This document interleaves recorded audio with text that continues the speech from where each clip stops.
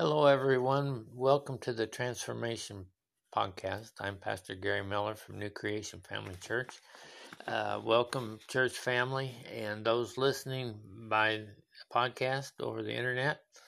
I've got a message kind of been on my heart, and I wanted to share just a little bit. I'm not going to be real lengthy with this because it's a subject that could be really lengthy, but I just want to hit some high points of it. For you that don't know me, I am a preacher of the gospel. I learned that from Kenneth Copeland. Actually, I learned it from God through Kenneth Copeland. I am a preacher of the gospel, called to be a pastor in Springfield, Missouri. And so those of you who are in the Springfield area in Missouri, this is especially for you because as a pastor in Springfield, I have I'm a gift to you. Whether you receive that gift or want to partake of it, be involved with it is certainly your choice. But God said that He puts in the church as He wills. And so I believe that there's people hear this or will hear it that are in the Springfield area that would love to join us at New Creation Family Church, and you would be wonderfully welcomed. So I want to point out something that maybe you've noticed before, or maybe this is the first time you've ever been aware of this, but the Apostle Paul, in the letters that he wrote to the churches, at the beginning of those letters, he made a statement. And Paul did that. Peter made a similar statement. John made a statement similar to it in Revelations. And so the phrase that he used in all of these letters to the churches, Paul I'm talking about, says, "Grace to you and peace from God our Father and the Lord Jesus Christ." And this was in Romans, 1st and 2nd Corinthians, Galatians, Ephesians, Philippians, Colossians, 1st Thessalonians, 2nd Thessalonians, Philemon, and then Peter in 1st Peter, when he wrote to the churches, he said, grace to you and peace be multiplied. And then John in Revelation said, grace to you and peace from him who is and who was and who is to come. So they all started their letters that way, and my lightning fast mind decided that probably that was a phrase that had some impact to the people that he was writing to. And I want to just briefly discuss grace and peace, and then point out some ways that it's important that you know about grace and peace. Now, grace has there's been some teaching around that is erroneous as far as grace is concerned, and I'm not going to get into all the details and significance of all that. If people would just read their Bible, think about what it says, see themselves in the words they're reading, and make the choices according to the truth of the Word, there would be a whole lot less room for error. One of the problems is that people don't read the Bible for themselves. They hear a preacher preach, and they don't check it out for themselves. They either take him at his word or they reject him. But it's really the individual Christian's responsibility to rightly divide the word of truth. Now, they need teachers, they need pastors, they need apostles, prophets, evangelists, and pastors and teachers to prepare them for the work of the ministry. Doesn't mean that you're called to be in the ministry into one of those fivefold offices, but you have a ministry, you have a job to do for the body of Christ, for the kingdom of God. And so, and you're called to do that by God Himself. And that was the statement that I heard Kenneth Copeland say, that he says, I'm a pastor, I'm a preacher of the gospel. It's not what I do, it's who I am. I became a preacher of the gospel by accepting the call of God. And the thing about the call of God is just the giftings and calling of God are without repentance. That means God don't change his mind, and you can't say no. I mean, you can say no, but you're accountable for it. So, as a pastor, I speak grace and peace to you from God the Father and the Lord Jesus Christ. And as the anointing on the office of a pastor, as the authority that I have as a pastor shepherd over the people who choose to be part of my flock, I can say that over you, and it has an impact. Now, especially when you know what grace does for you and what peace does for you, you'd be glad somebody's speaking it over you. You speak it over yourself. The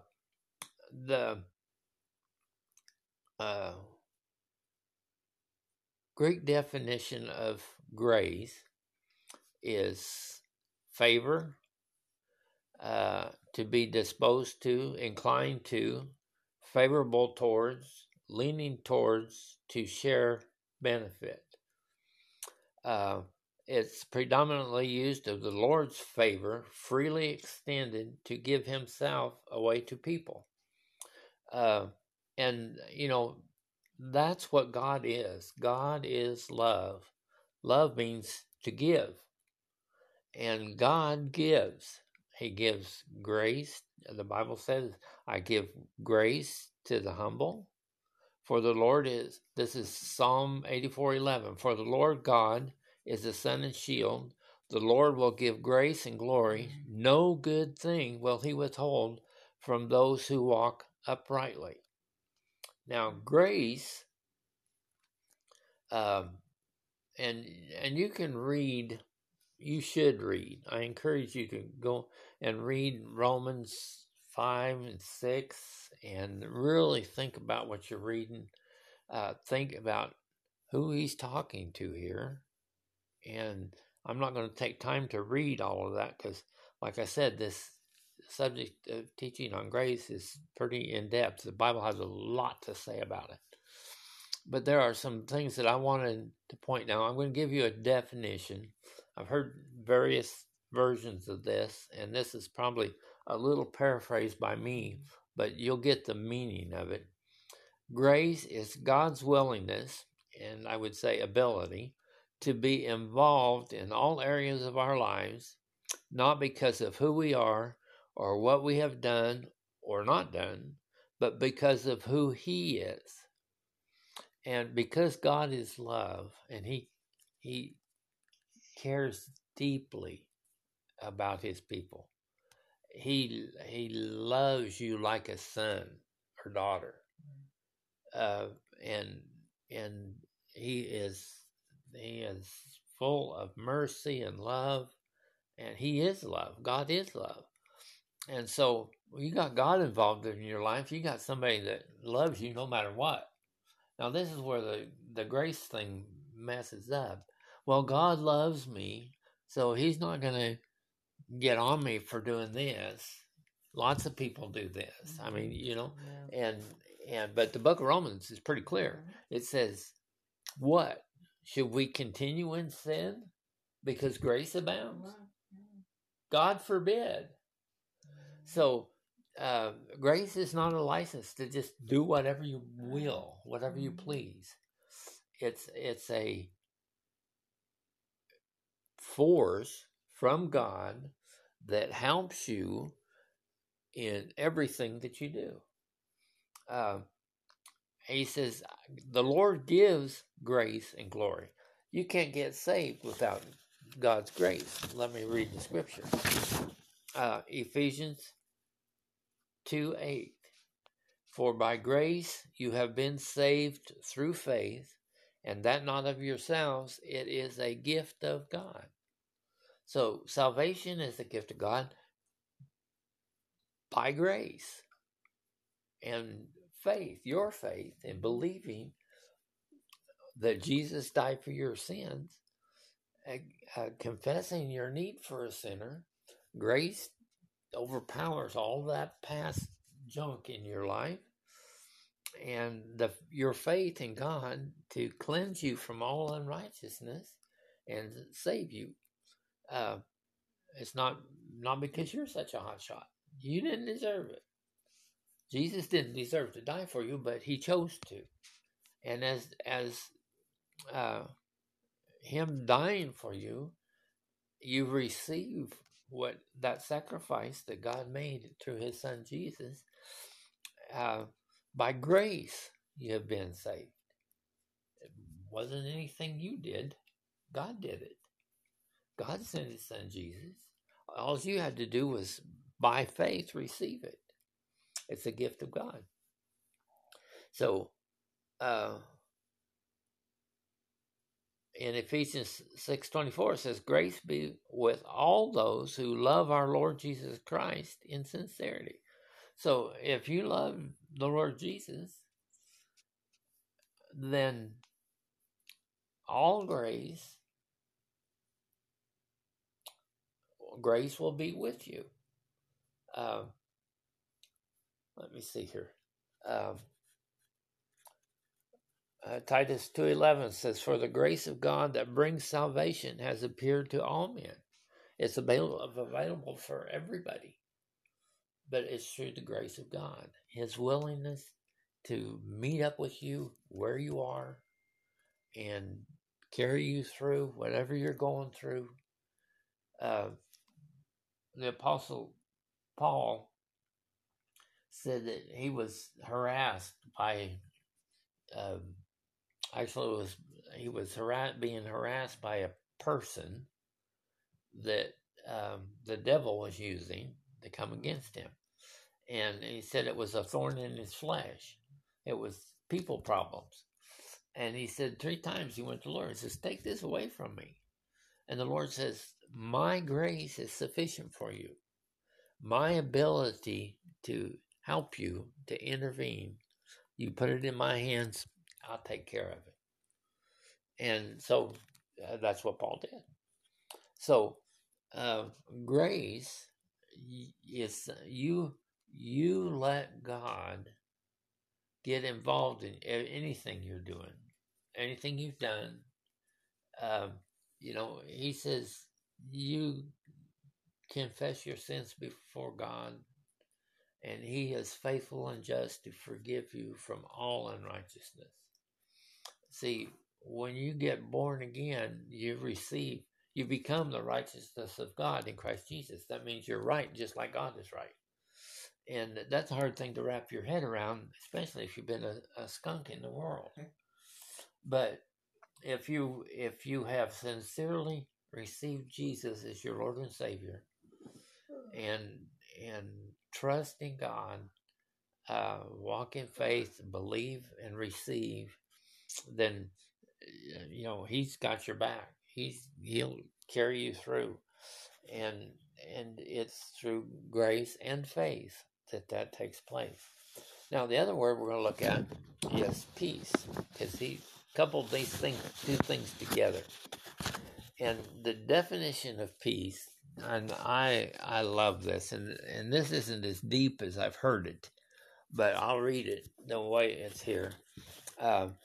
One definition of the word peace is to tie together into a whole, to join. And the scripture says that Jesus said, my peace I give unto you, not as the world gives, I give unto you. So, the world gives and the world takes away. And, you talk about world peace and, but the Bible says in the end times, there'll be wars and rumors of wars. And so that's part of the progression through life leading to the return of Jesus Christ. And so that's not peace. And so world peace is in the world system is temporary. There's countries that aren't fighting each other because they declared peace after they declared war. But that's not the kind of peace we're talking about here. This comes from God Himself, the peace of God. So it means to join or tie together into a whole. And you couple that with grace. And so God's willingness to get involved in your life and to join Himself with you. You ask Jesus to be Lord of your life. His Spirit comes to dwell inside of you, and you are one with Him, and He and you and Him, and you're joined together. And what you lacked as a lost person, God just erased all that and put His Spirit into you and gave you new life and made you into a whole, coupled with Him. So, wholeness.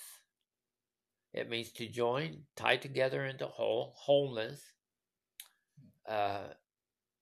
When all essential parts are joined together.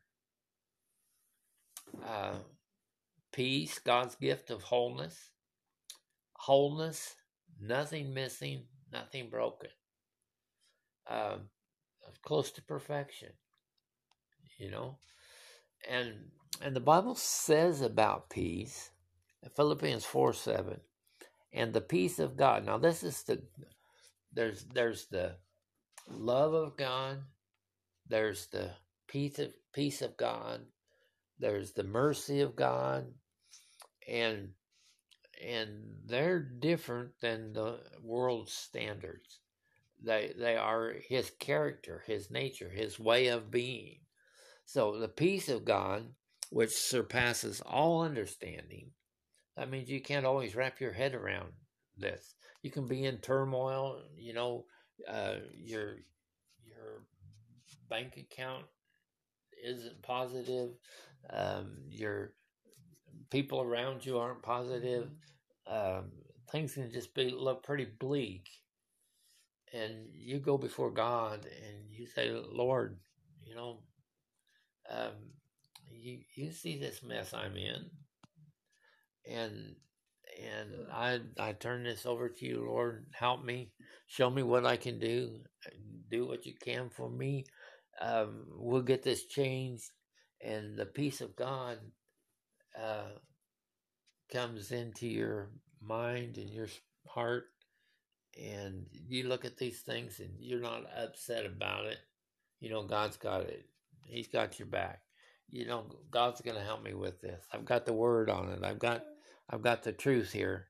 The circumstances are one thing. The truth is more powerful than the circumstances.